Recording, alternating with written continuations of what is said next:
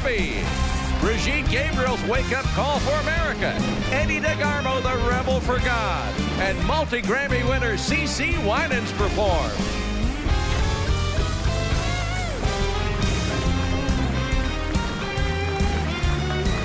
That's Trey Corley and the Music City Connection. And I'm your announcer, Keith Bilbrey. And now, here's Mike Huckabee!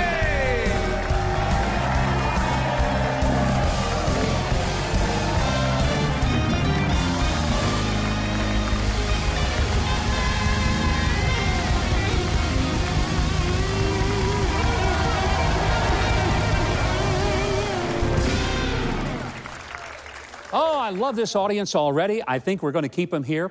They're going to stay all week long. We're going to make little beds for them, feed them sandwiches for a week, and they're going to still be here next time because they are terrific. Thank you guys for coming and being with us.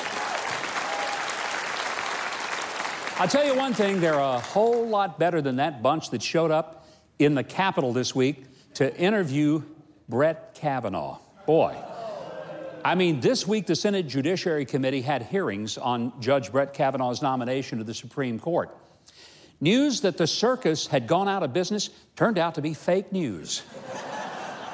I mean, these hearings were a complete circus filled with untamed animals who pretended to roar, but they were mostly just a bunch of clowns.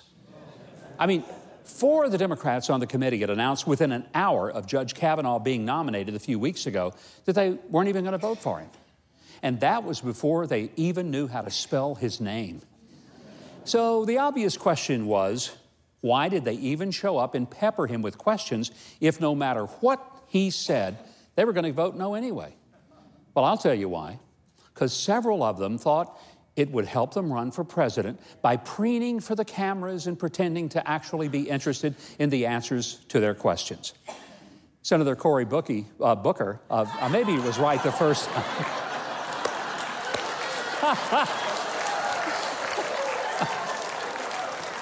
A psychiatrist would call that a Freudian slip. Senator Cory Booker of New Jersey was literally sending out a fundraising email the very moment that he was kicking on Kavanaugh on national TV.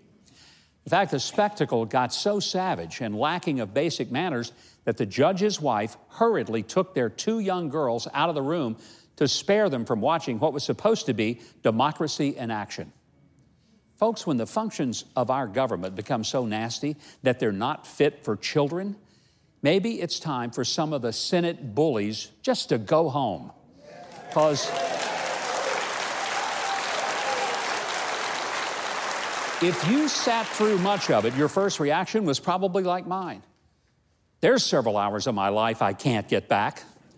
But then as you process it, you realize that you saw the pompous, arrogant, and out-of-touch attitude of some senators attacking a decent man who was endorsed by fellow judges, some of whom were liberal, voted for Hillary, and yet who recognized that Judge Kavanaugh is not only an extraordinary jurist, but a really good human being who coaches his daughter's basketball team, volunteers to feed people in a homeless shelter, and even tutors disadvantaged inner-city kids. Kavanaugh is going to be confirmed, and he will serve with honor and distinction. What I wish is that some of the disingenuous senators would be marked for extinction and voted out.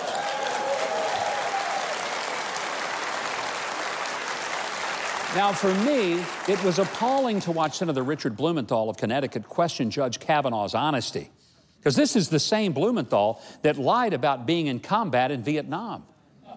To steal valor from combat veterans is not mere vanity. It is the ultimate form of appropriating someone else's identity. Whatever doubts I might have had about the judge were erased listening to his answers, because he made clear that he would not be a conservative on the court. Now, that may surprise you to learn that I was relieved by that. But here's the deal. I don't want a conservative any more than I want a liberal. I want a constitutional purist who looks solely at the law and leaves personal feelings or wishes totally out of it.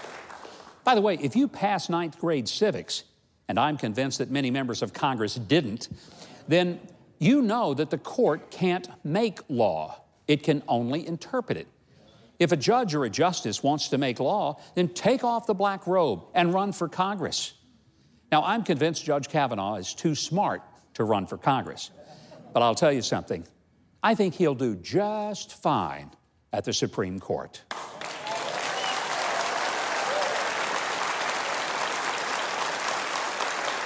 As a child in her native Lebanon, my first guest was a victim of radical Islamic terrorism. Today, she is a world-renowned expert, author, and speaker on the subject of fighting terrorism and defending freedom.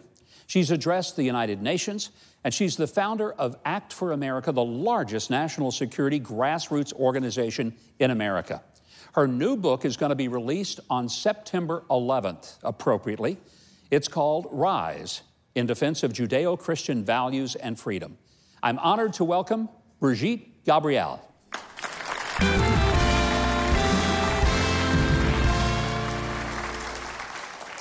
Brigitte, it is so nice to have you here. Wherever you go, controversy seems to follow. I know. Can you believe it? Yes, I can. I've been around you before. So, but let's talk about why.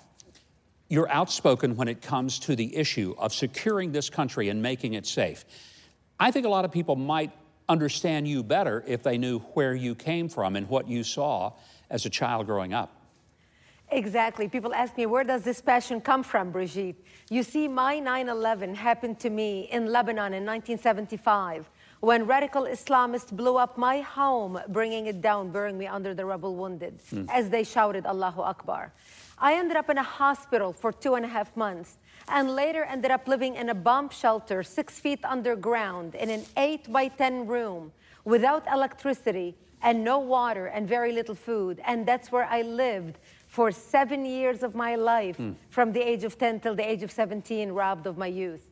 So I understand what happens when people turn a blind eye to evil, thinking, it's not going to happen to me. It's all the way over there. Let them all kill each other. Well, over there is no longer contained over there. It's over here, and we must protect America. Well, we really must. And it's clear that there is a growing influence of radicalism.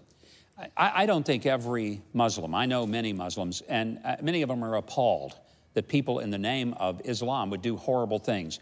And that's not your beef, but you have been very outspoken that we have turned a blind eye to the radicalization of the religion and to weaponizing it into wanting to kill anyone who didn't agree with them. How dangerous is it in America right now?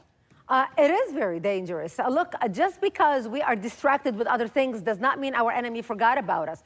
Just a few weeks ago, we had the man in New Mexico with the compound training children to shoot up schools. Can you imagine if this would have happened, if he would have carried on with that? Just because we forgot about it doesn't mean our enemy has forgotten about it. And what's so concerning right now is now we're seeing a coalition of the leftists and the Islamists coming together against America and coordinating. So on one side, you know, a few years ago, we'd be worried about the suicide bomber walking into a room like this and blowing us all up to smithereens. We checked everybody out. Everybody's cool. You're okay. Except that one guy on the third row. I'm a little worried about him. But what's happening right now, we're worried also just as much about Antifa and the left and people who hate cops and want to kill cops. We cannot lose law and order in this country. And that's exactly why I wrote Rise. Rise in defense of Judeo-Christian values and freedom. And we need to come together as a nation, throw political correctness in the garbage, and especially Christians and people who love this country need to come together and stand up in defense of America.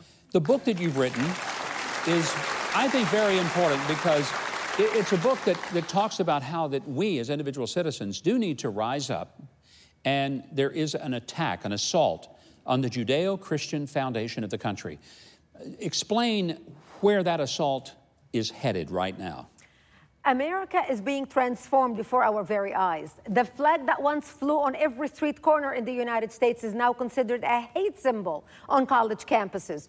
Patriotism is seen as hateful. Our police officers are being killed by thugs and criminals, while the mainstream media victimizes their killers. Freedom of speech is being eliminated by the tyranny of intolerance. Christmas is under assault. The very foundation of our nation is under assault. And I speak to a lot of Christians that they say, oh, Brigitte, I'm praying about it.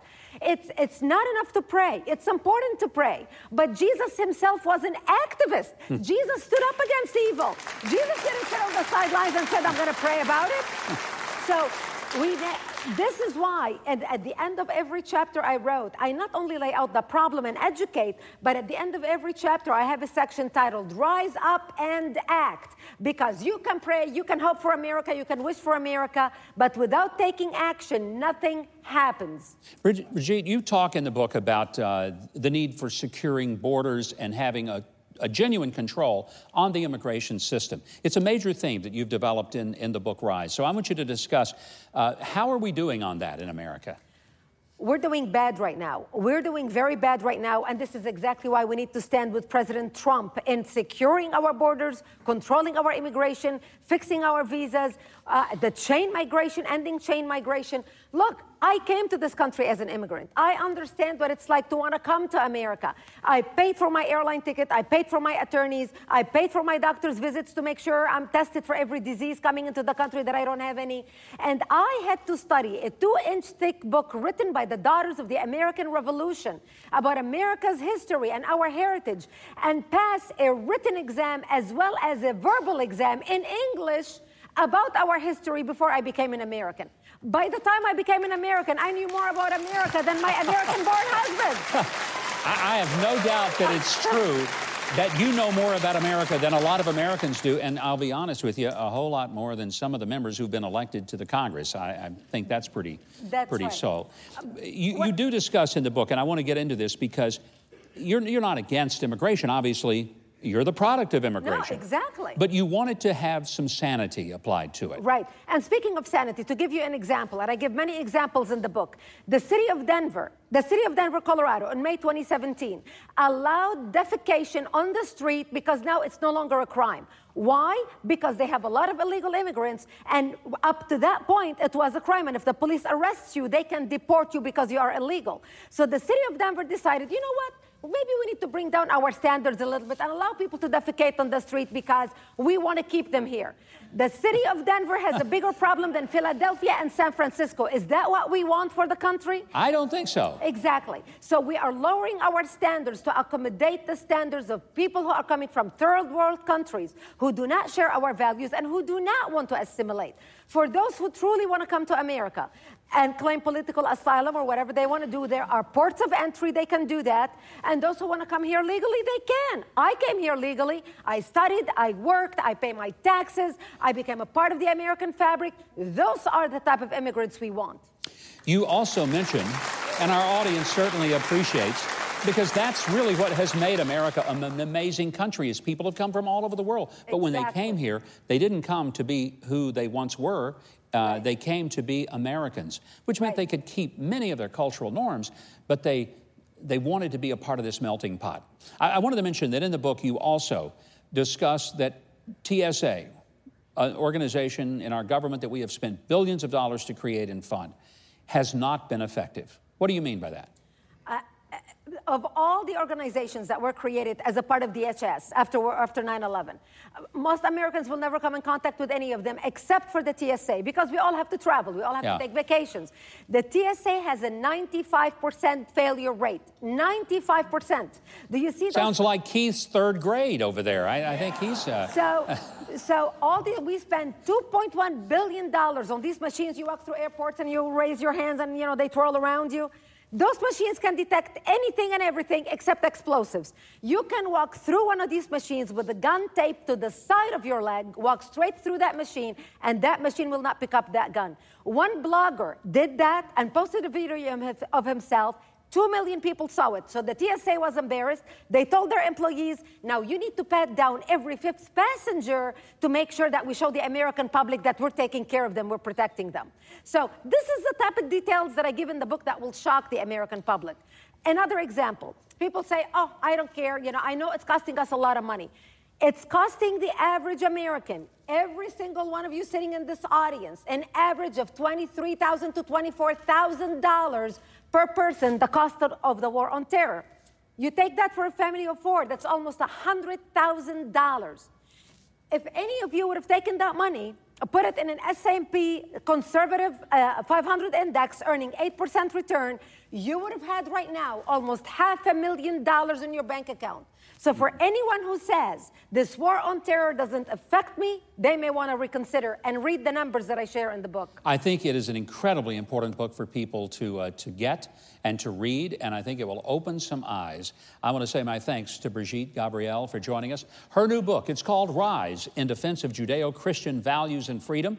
It is definitely a must-read. Now, if you go online to risetoact.com and pre-order the book before the release date of September 11th, which is coming up real soon, you're going to receive 3 free gifts, including a free copy of the ebook version. The website again, risetoact.com. And to learn more about Act for America, her organization that's protecting your freedom and security, and how you can get involved, visit actforamerica.com. All right, Keith, tell us a little bit about other parts of our show, if you can read all that stuff. I'll try. Later on Huckabee, the news headlines you may have missed. Rock and roll rebel Eddie DeGarmo and Mike's newest news commentary segment, The Rap premieres. But next, it's the soulful sounds of CeCe Winans.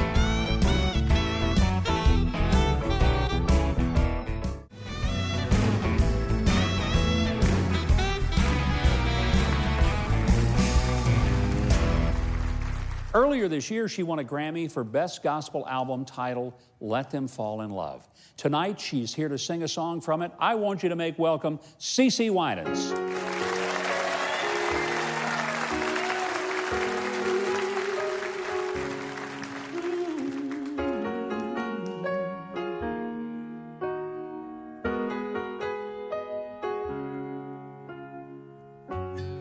Waking up, another heavy heart and burdens I can't bear. Does anybody care?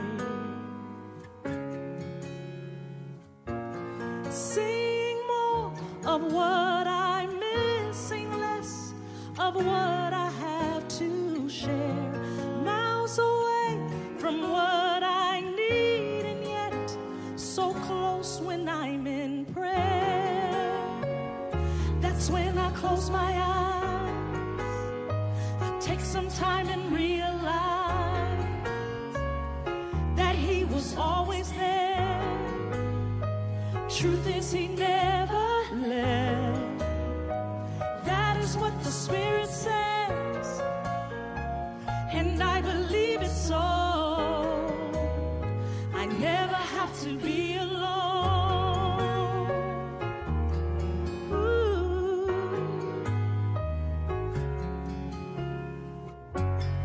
Waking up, another cross today, the weight's a lot this time. So much is on my mind.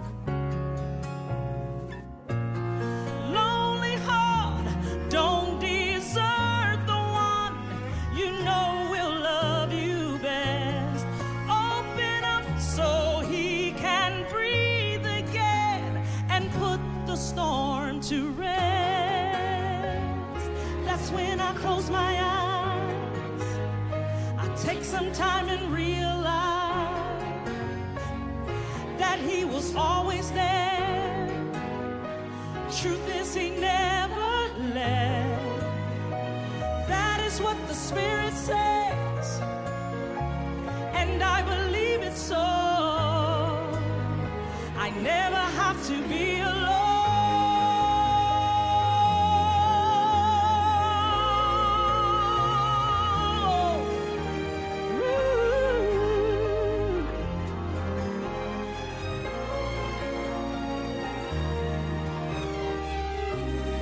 Lonely heart, don't desert the one you know will love you best. Open up so He can breathe again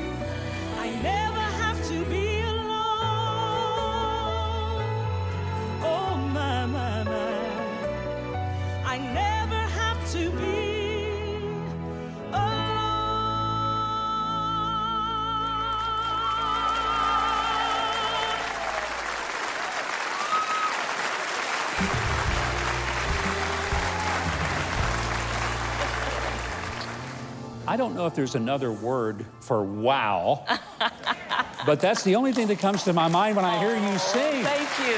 Wow. Thank you. Oh. Thank you very much. And when I hear that, it's not a surprise that you have the #1 ranking of female gospel artists of all time. I mean, that is impressive, CeCe. Very humbling. Yeah, it's humbling. God has been faithful. Well, God poured a lot of extra stuff into you. He gave you a set of pipes unlike any I think I've ever heard in person in my life. Where did all of that gift come from? When did you first say, I can sing and I'm going to do this for the rest of my life? Well, you know, my mom and dad both sang, and I come from a whole family that sings. I have 7 older brothers, 2 younger sisters, and we all sang. And my first solo was in church. And how old were you? I was about 8 years old. 8 years old. When I did my first solo. And I was so afraid, never wanted to be out front, but God had other plans for me. And so I sang, and they made me sing every year at this certain program, my parents. You know, back then, you know, you couldn't do what you wanted to do. Your parents told you what you were going to do. I thought we all got to just do as we please when we were little. No. And so I have to just say my parents saw something in me way before I knew I had anything. Who were the influences on you when you were a little girl growing up and you would hear singers? Oh, well, I grew up in Detroit, Michigan, so I heard the Motown sound.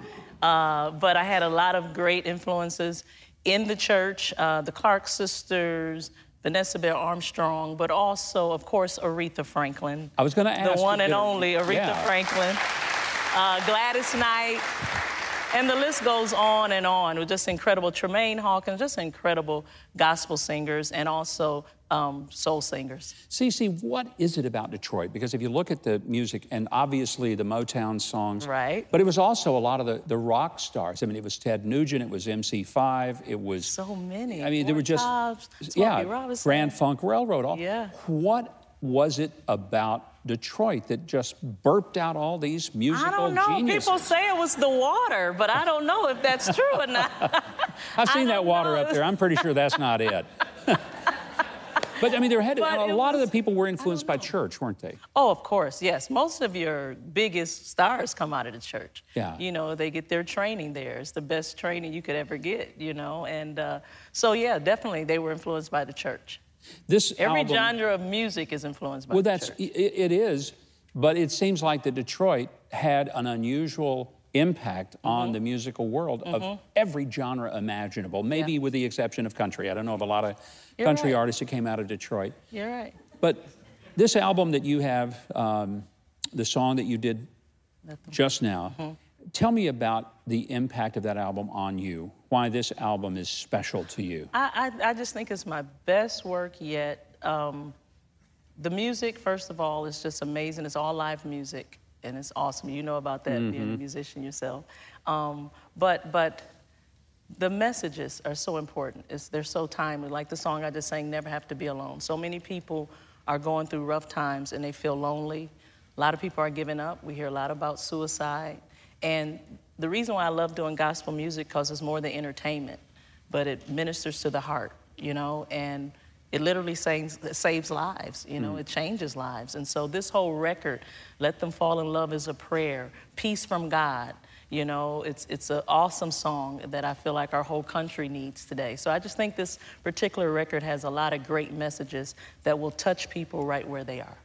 There's no doubt in my mind, as I was listening to you here and just mesmerized by your voice and the control and the power of the song, both lyrics as well as the song, I thought, there are people all over America that are being deeply moved and touched. You have a gift. Girl, you have a gift. Praise and I am so thrilled to have you here, CeCe. Would you make me a promise and promise that you will come back and be on our show again? I promise. Okay. Yes. It is a deal, okay? It's a deal. I'll see you soon. No pressure.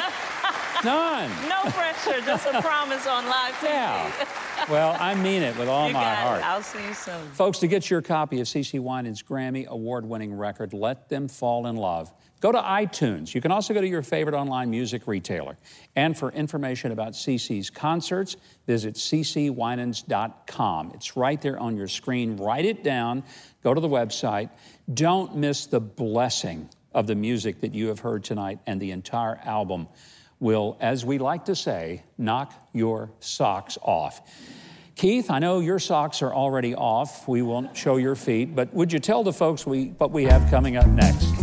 Oh, do you want to see that? No. We're headed to Elk City, Oklahoma to find out why it's our kind of town. Then the Rebel for God, Eddie DeGarmo, joins us right here on Huckabee.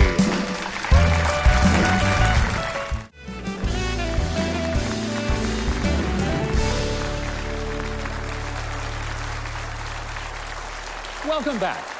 All right, Trey, I want to know what that handsome ball cap you've got perched on your head is all about tonight. Oh, yeah. Now, Gov, this one's cool.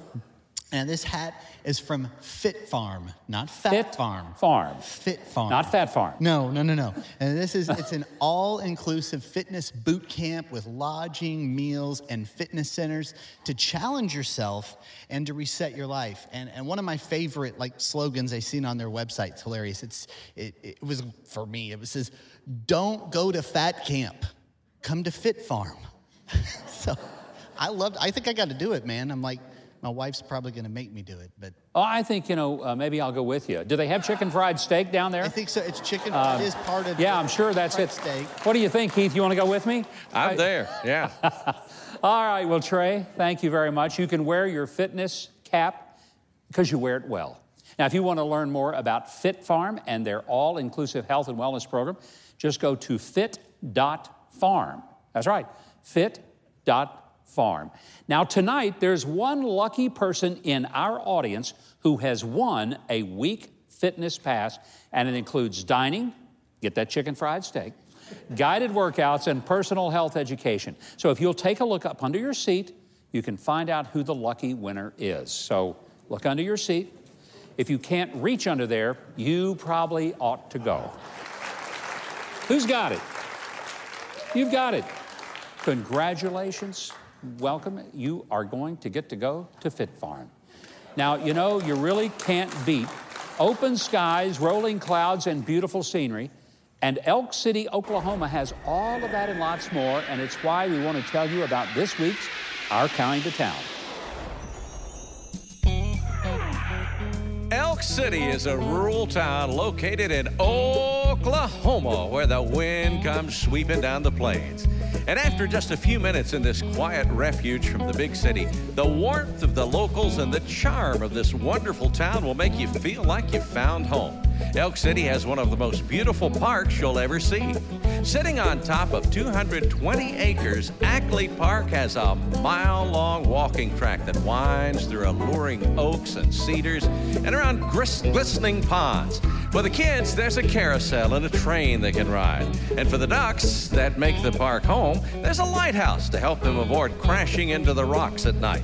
Now, for all the peacefulness of this town, Elk City residents are not afraid to get a little rowdy. Every Labor Day weekend, the Rodeo of Champions is held at the Beutler Brothers Arena.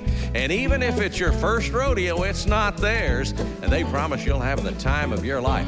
After that adrenaline-pumping experience of bronc bucking, you can wind down with a walk through Elk City's lovely downtown and a visit to the famous Route 66 Museum. Now, if you stick around long enough, as well you should, you'll see some of the most dramatic clouds you've ever laid eyes on. There's a reason they say Elk City has an endless sky. So with many people wanting to win the rat race, a town like Elk City, Oklahoma reminds us of the value of slowing down a bit and being content. And that's why it's our kind of town. Our thanks to the Elk City Convention and Visitors Bureau, as well as for Pauline, for suggesting their beautiful town and sharing their photos and videos with us. If you'd like to visit Elk City, Oklahoma, check out visitelkcity.com. They can help you plan your trip. And if you've got a town you want to nominate, just send us the information on why you think it ought to be our kind of town. Send it to the email address that's on your screen. We'd love to recognize the place that you call home.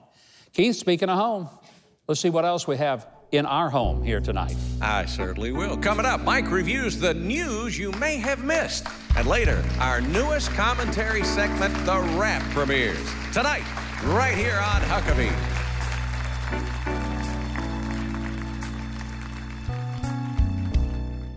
Have you ever just stayed awake at night dreaming that one day you'd be sitting on a camel in Israel? Okay, well, you could do that if you wanted to, and if you come with us to Israel for the greatest trip, you will discover what it is to ride on a camel. Maybe you've dreamed of more important things than riding on a camel. We do those too. I hope you'll come with us February 2019 for the greatest trip ever. By the way, if you want more details, go to thegreatesttrip.com. That's thegreatesttrip.com.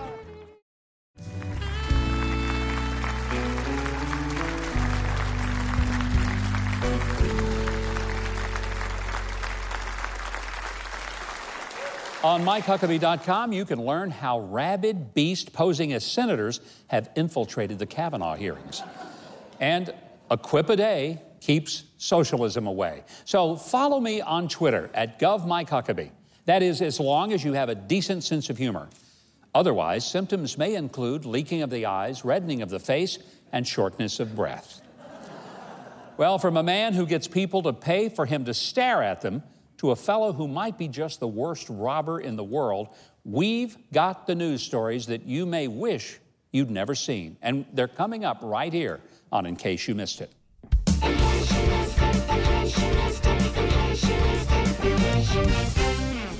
Well, the new Nike ad campaign featuring Colin Kaepernick and the slogan, "Believe in something, even if it means sacrificing everything."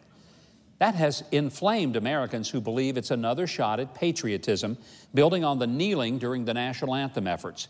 But there are others who feel that it is a statement on behalf of minorities who have suffered from police brutality and racism. Kaepernick hasn't even played football in 2 years.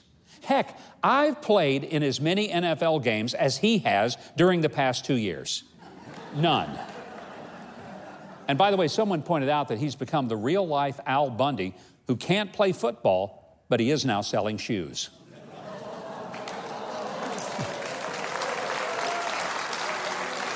Taya Kyle, who's the widow of American sniper Chris Kyle, said this: "Taking a stand, or rather a knee, against the flag, which has covered the caskets of so many who actually did sacrifice for everything for something they believe in, that we all believe in. Well, the irony of your ad, it's almost leaving me speechless. Were you trying to be insulting?" Well, that was her words. By the way, in less than 24 hours after Colin Kaepernick first revealed the spot, Nike received more than $43 million worth of media exposure, according to Apex Marketing Group. But almost overnight, Nike's favorability rating dropped by over 34 points, going from 69 down to 34. Also, before the poll, only 2% reported hearing negative sentiments about Nike. After the Kaepernick announcement, 33% said they'd heard negative things about the brand. And their evaluation tanked by $3 billion. Now, as for me, I'm joining with my music friend John Rich in steering clear of the Nike brand and its decision for now. If you see it differently and you're headed out shopping, I wish you no ill will, and I hope you get a good deal. I do hear that Nike is now planning on capturing the market in knee pads, and that in the future, they will only sell shoes for the left foot.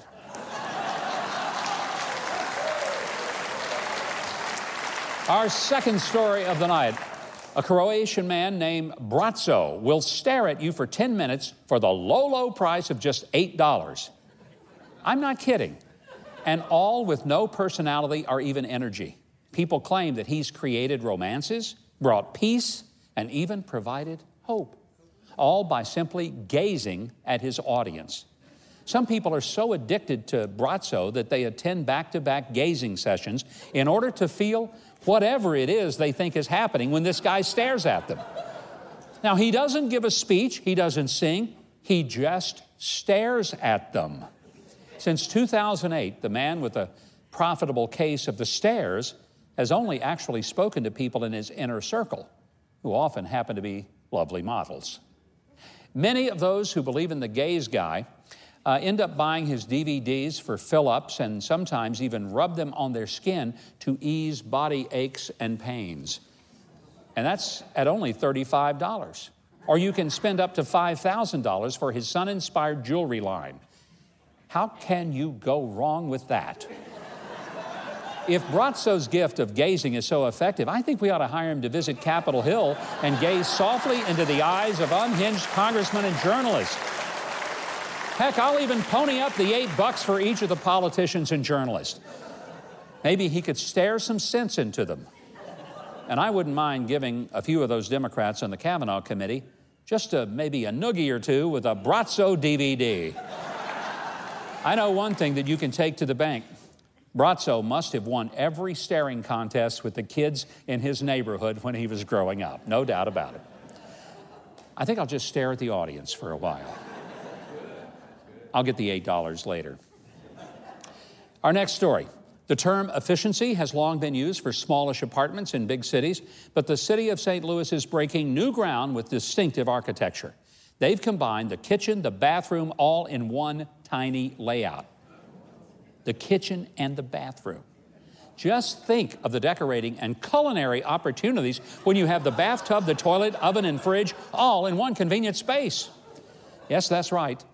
Think about that. Now your guests can head out on the porch so someone can use the restroom before they come back together for the next course. And I guess the need for that extra chair has been solved when someone shows up unexpectedly.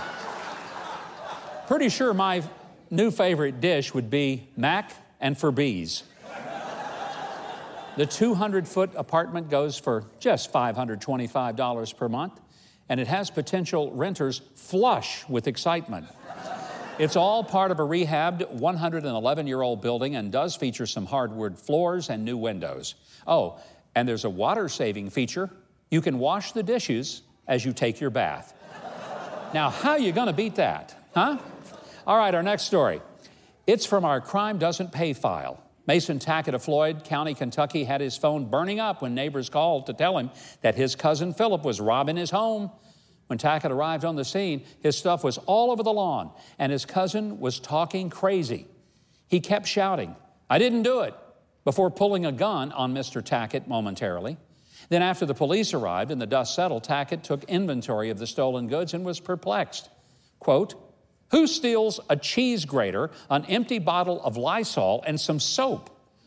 I mean, seriously, who steals soap? Tackett believed that there must have been a bad batch of methamphetamine whipped up in the county because, he said, Floyd County has gone crazy the last 4 days. Well, Tackett's cousin was charged with receiving stolen property and being a convicted felon with a firearm. So it was soap and the dope, cheese and the sleaze, and some spray and some cray-cray. That's what we had going on there. And finally, the Miami Herald endorsed Republican candidate Bettina Rodriguez Aguilera, who is running to replace a standing representative for a district that included parts of Miami and Miami Beach. While she lost her primary bid, people are in disagreement as to why. Rodriguez Aguilera had been a city official. She'd been a business executive. But as the Miami Herald noted, we realize that Rodriguez Aguilera is an unusual candidate. And what's so unusual, you ask? Well, Rodriguez Aguilera had appeared on Spanish-language TV shows to describe her experience of being abducted by aliens when she was 7 years old. She explained how 3 beings, 2 women and a man, spoke to her telepathically and took her aboard their spaceship. Inside, she saw round seats that were there and some quartz rocks that controlled the ship, and she claimed she had communicated with them several times since then. And people were split as to why she lost the primary. Really? The Herald's editorial page editor, Nancy Ankrum, defended their selection of Rodriguez Aguilera, declaring, "Here's why we chose her. She's not crazy. I don't think we went off the rails here." And the failed candidate also stated, "I was abducted by aliens, but that doesn't define me."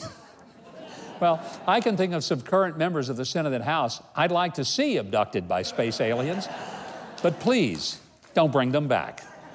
And that is the news that we keep up for you, and it's why we gaze at the news, national, international, and intergalactically, so you don't have to. Keith, back to you, my friend. I'm just going to stand here and get it. Next, the rock and roll life of Eddie DeGarmo, plus the premiere of Mike's new commentary segment, The Rap. Lots more Huckabee is on the way.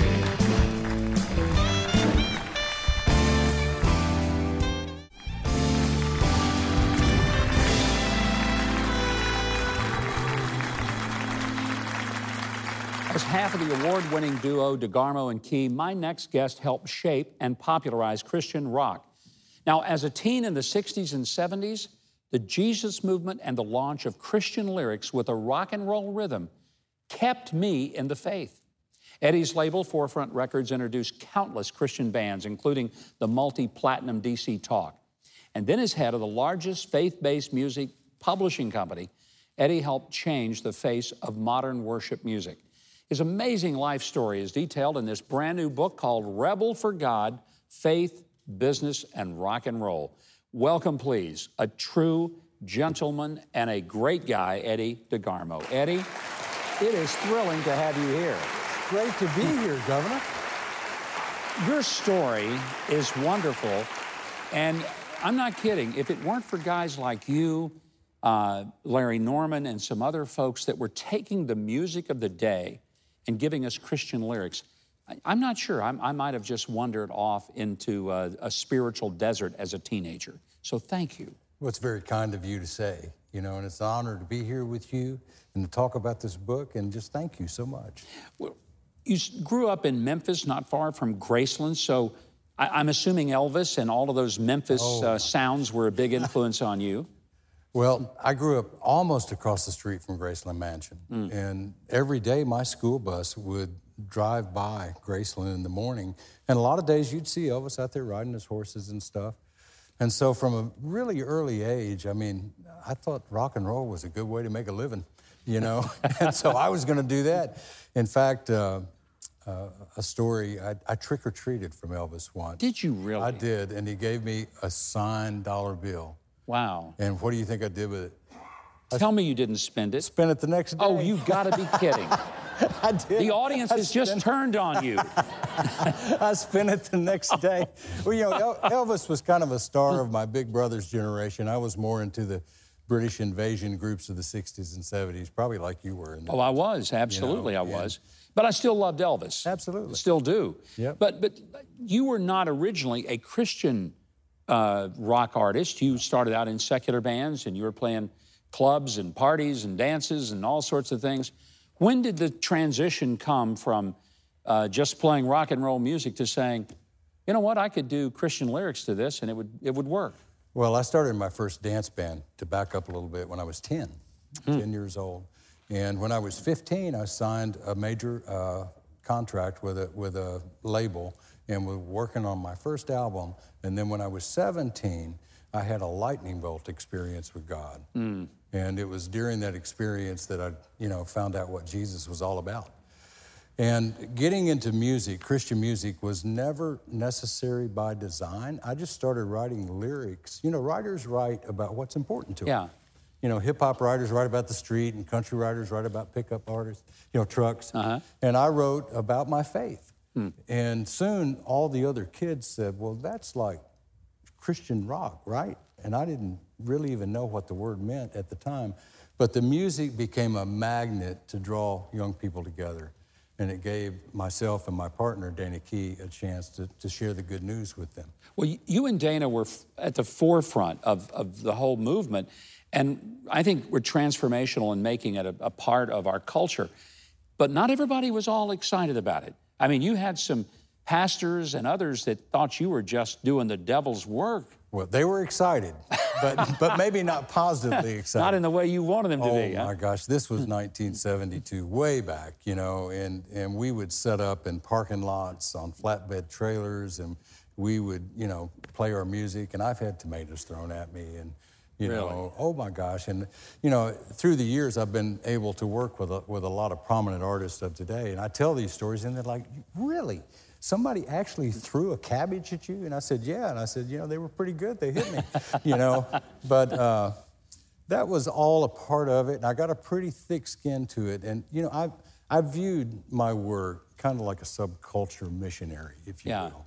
And I felt like it was important to take on, you know, the image of the young people, to draw them in and talk to them about. But you were getting through to people like me and others of our generation, because we're pretty much the same age and generation, but you were getting through to us when we just were not tuning in to, you know, sing the first, second, and third verse, standing on the third. And again, nothing wrong with it, but I'm telling you, it was not speaking to where we were as kids at that time. Well, rock music was the music of our generation. It's what we grew up on. Yeah. You know, and again, it was never a conscious decision. I never said, well, I'm going to be I'm going to rebel and play rock. It just came very naturally. It really wasn't a rebellion, though, was it? No, it wasn't. It was a following your instincts and, it was. and trying to reach those kids. And I'm sure when you're sitting up in a flatbed truck, you're looking out there, and the pastor may be throwing a cabbage at you, but those kids were totally tuned into what you were doing. Well, the flip side of what happened, you know, through that experience of the pastors throwing things, and, you know, they didn't throw things that much. I don't want to say, put it out of character here. But it was also the engine of publicity that God used to get the word out.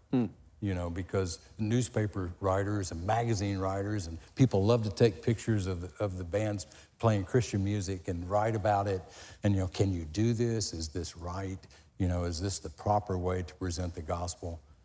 And all we knew is that lives were being changed, you know. You transitioned then from filling arenas and large event centers and got into a totally different part of the business, which is producing other artists and introducing those artists to the rest of America. Rebecca St. James and DC Talk and so many people that then we knew from the 80s and the 90s, and you were the one behind those folks. Well, I always had a little bit of a knack for business in that I was always the guy trying to figure out how to buy another tank of gas to get to the next town.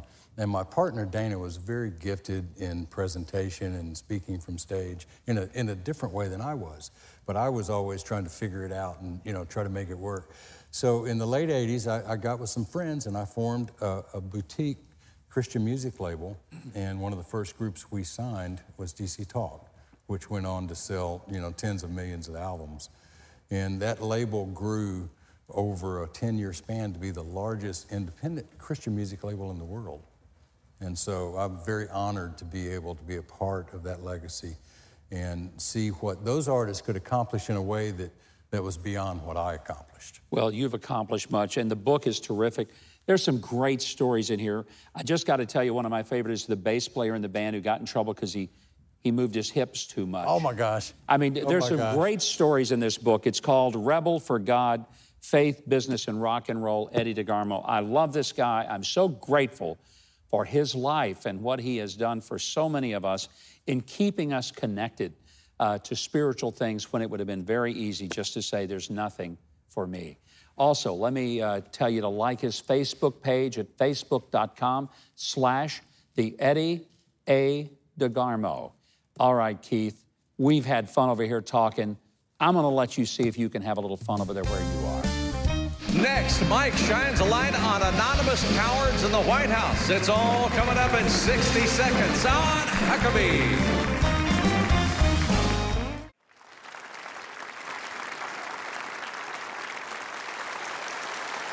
Stephen Colbert once said that when you throw away a New York Times, it takes 100 years for the lies to biodegrade.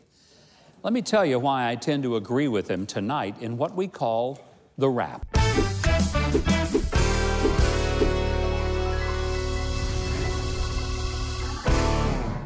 Well, the New York Times published an anonymous op-ed this week by a gutless coward who boasts of being some senior official in the administration. The pathetic weasel pretends to be a patriot who, despite getting a paycheck from President Trump, is openly trying to subvert him and undermine his presidency. Now, it's not shocking that there are some self-serving, arrogant traitors in the government, But it is shocking that the New York Times, the gray lady of journalism, would allow a conniving and corrupt government employee to hide under its skirt. Look, if you believe that the person who gives you a paycheck is less than you, then have the integrity to quit taking that paycheck, resign your job, and go public with what you are, what you believe, and most importantly, with who you are. Moreover, do what I did and did it repeatedly. Run for office. Look, I didn't hide under a fake name. I put my name on the ballot. And when I lost to Donald Trump, I accepted the choice of the voters. The person who wrote this doesn't deserve to work in the same administration as General John Kelly, Secretary of State Mike Pompeo, Defense Secretary Jim Mattis, or for that matter, my daughter. So I say, to the person who took a job and now takes a check only to betray the one who supplies it, let me just say, no one elected you to anything. And if you think you're better than the one who was elected, then come out of hiding, get on the ballot, and show us what you've got. Until then, shut up. And please don't take another dime from me and other taxpayers, you sad little worm.